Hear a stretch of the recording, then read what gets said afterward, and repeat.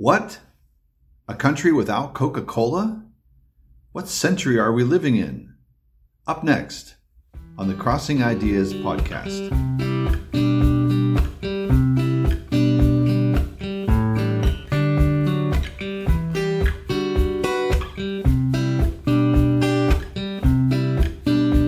Welcome to the Crossing Ideas podcast.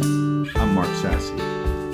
This podcast focuses on understanding today's world through the lens of a lifetime of international living.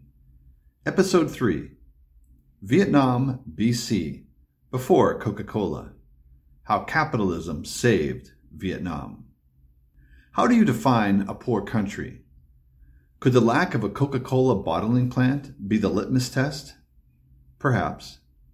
Does the presence of an unnecessary yet delightful soft drink help define a society that in the very least is trying to embrace a small part of the global economy? Maybe. I arrived in Vietnam at Noi Bai Airport north of Hanoi in August of 1994 with my wife and small child and 2 other teammates who were tasked with teaching English. The ride home. If anything stands out about that first few months in Vietnam in 1994, it was the ride home from the airport. It was at night. Sheets of rain, unlike I had ever seen before, just poured down. We were picked up by our university in a van, and I was absolutely dead tired. I remember my head flopping around in the back seat like a Raggedy Ann doll.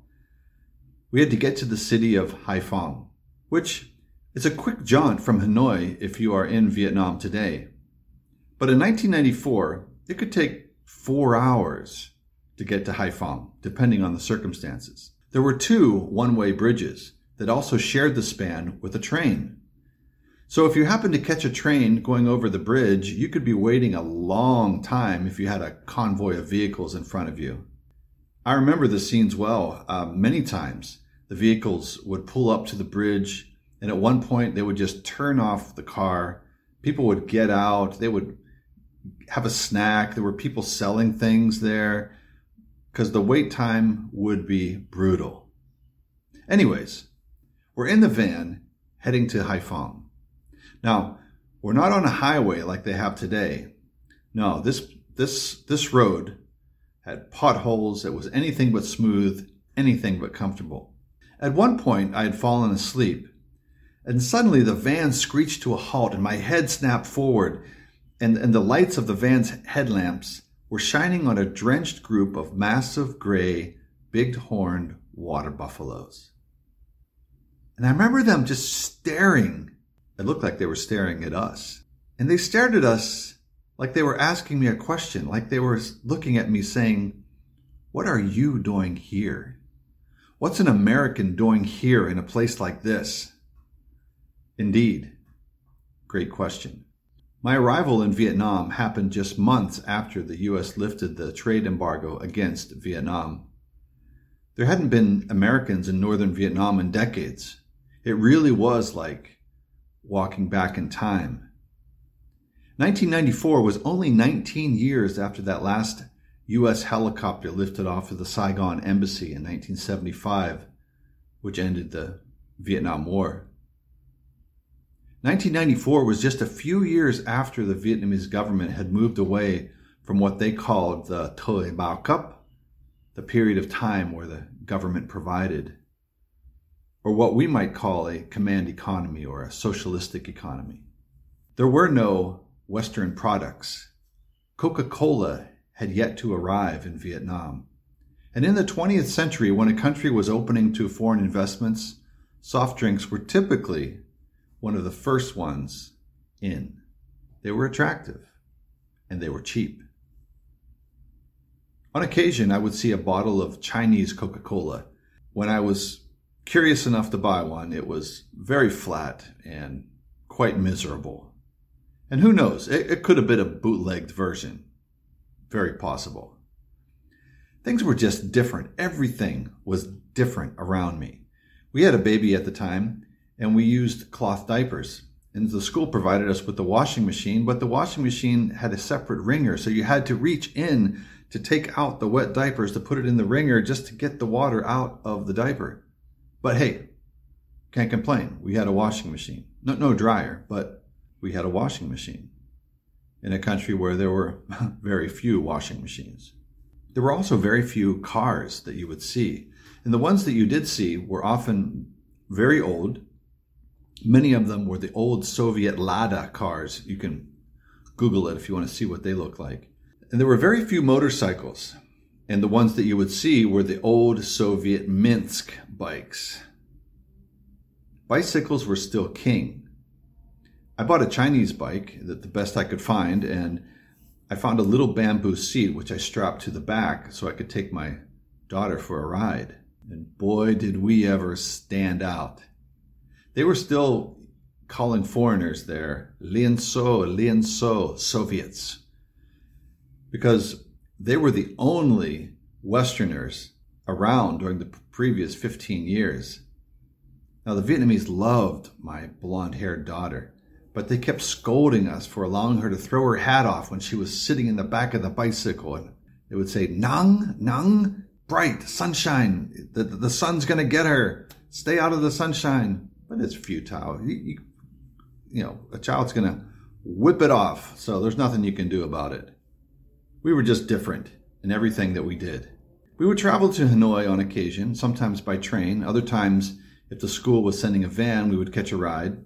You could buy cheese in Hanoi. So yeah, we had to get there from time to time to buy cheese because we had yet to find a place in Haiphong that sold cheese. Even peeing was different. I remember once I was traveling with some school officials to Hanoi and back, and I was with one of the officials. He was a very well-educated man, spoke wonderful English, and the van stopped at the side of the road, and he asked, "Mark, do you need to make water?" I knew what that meant. I said, "Yes," but I looked around. I didn't really see any place to do that, but all of them, they just kind of lined up at the edge of the rice field and let it go. It was the outdoor stalls. And actually, if truth be told, one of the nicest bathrooms I had ever experienced in Vietnam. It had beautiful scenery and fresh air. What was I seeing in 1994 Vietnam?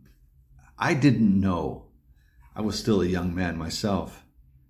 But as I learned and I started reading and I started listening to the people around me, I began to hear about Thời Bao Cấp, the time when the government provided.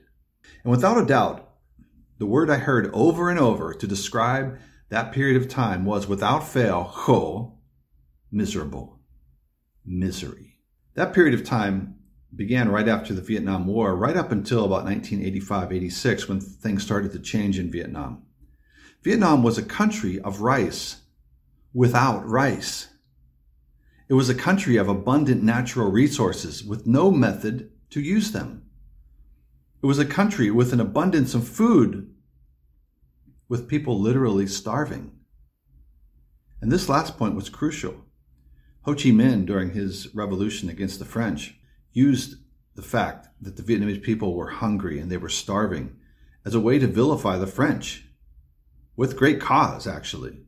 There was tremendous famine in Vietnam under French rule, and the French had warehouses full of grain which they would not distribute to the people who needed it. This was an important issue that the communist rebels used against the French.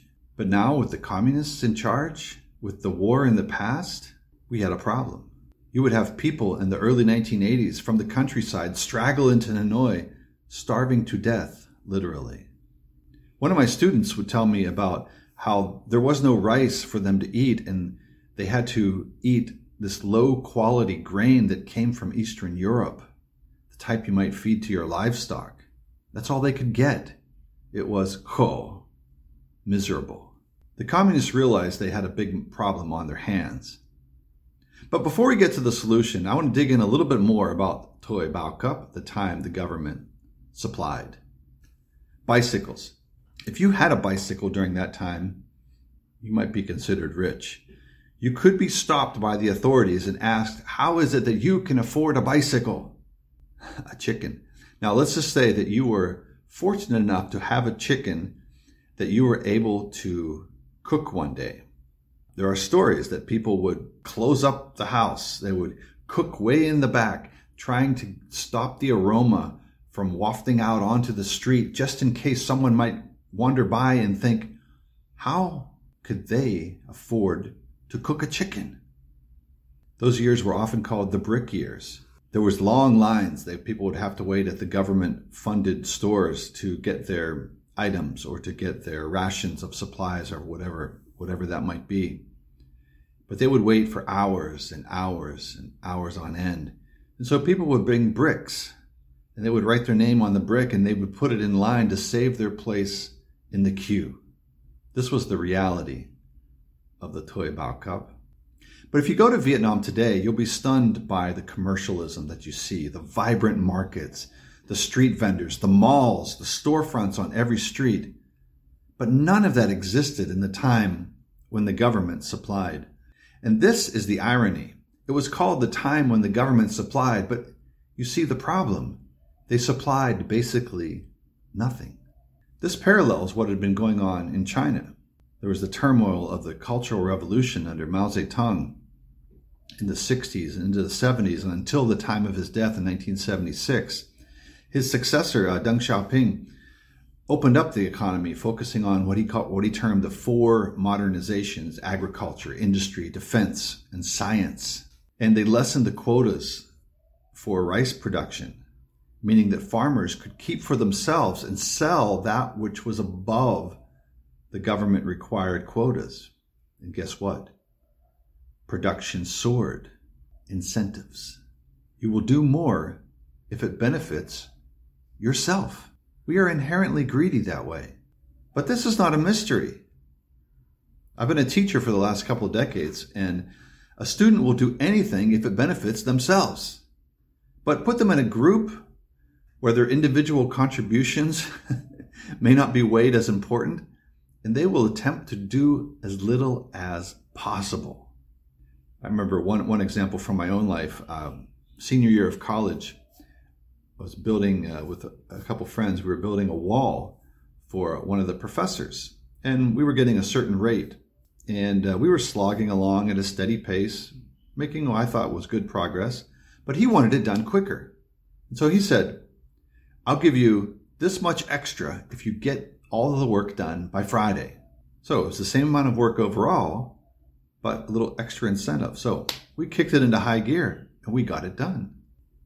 Vietnam went from not being able to feed their own country to being the number 2 exporter of rice in the world in a very short period of time. How? What happened? It wasn't communism that did anything. It wasn't socialism that changed things. This is capitalism, allowing the individual to seek their own opportunities, their own interests, and by doing so, benefiting others. This was not socialism.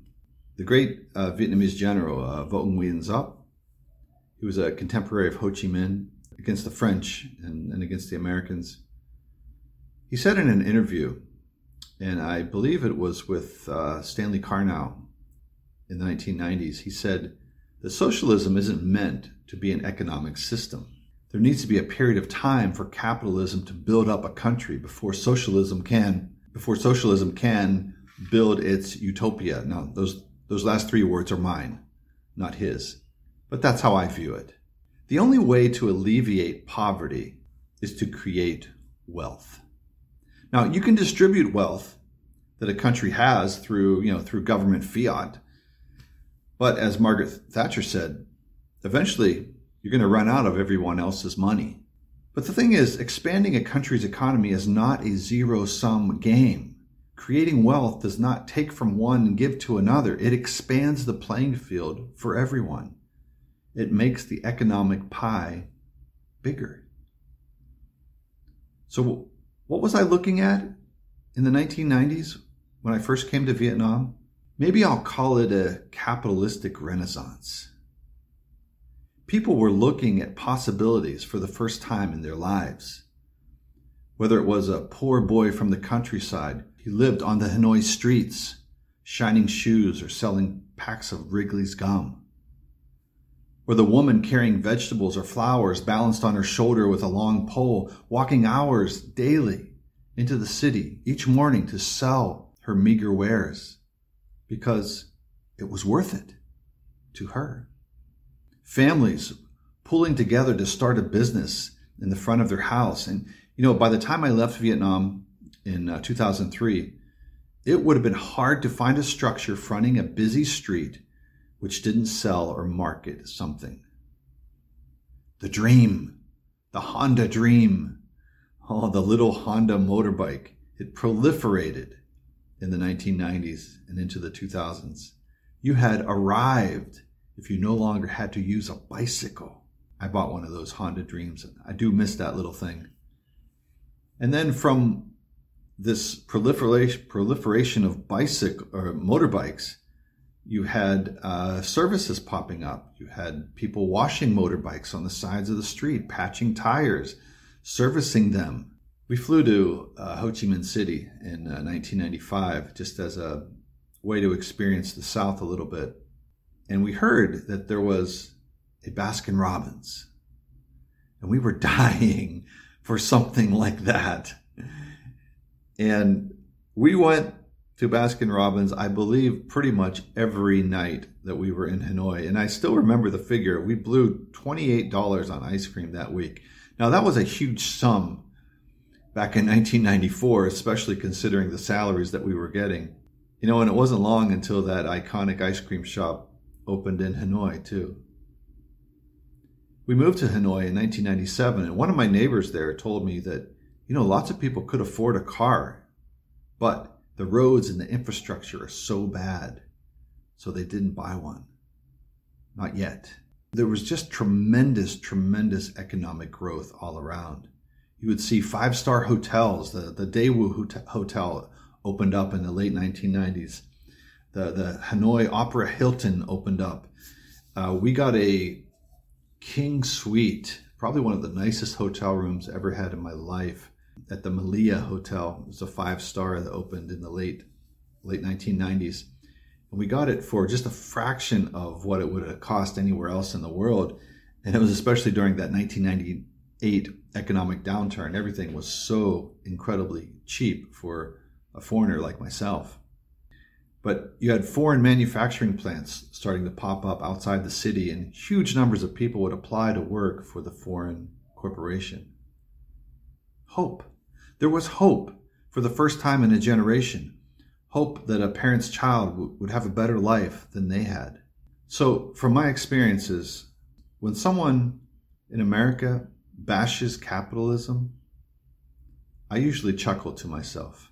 Recently, Bernie Sanders is on a book tour for his new book called It's Okay to Be Angry About Capitalism. And yet, he's charging $95 through Ticketmaster to attend these events. It's one of these things I just say, God bless America. Good for him. But I will admit, the commercialization of Vietnam does make me a little sad, even for an ardent defender of capitalism that I am.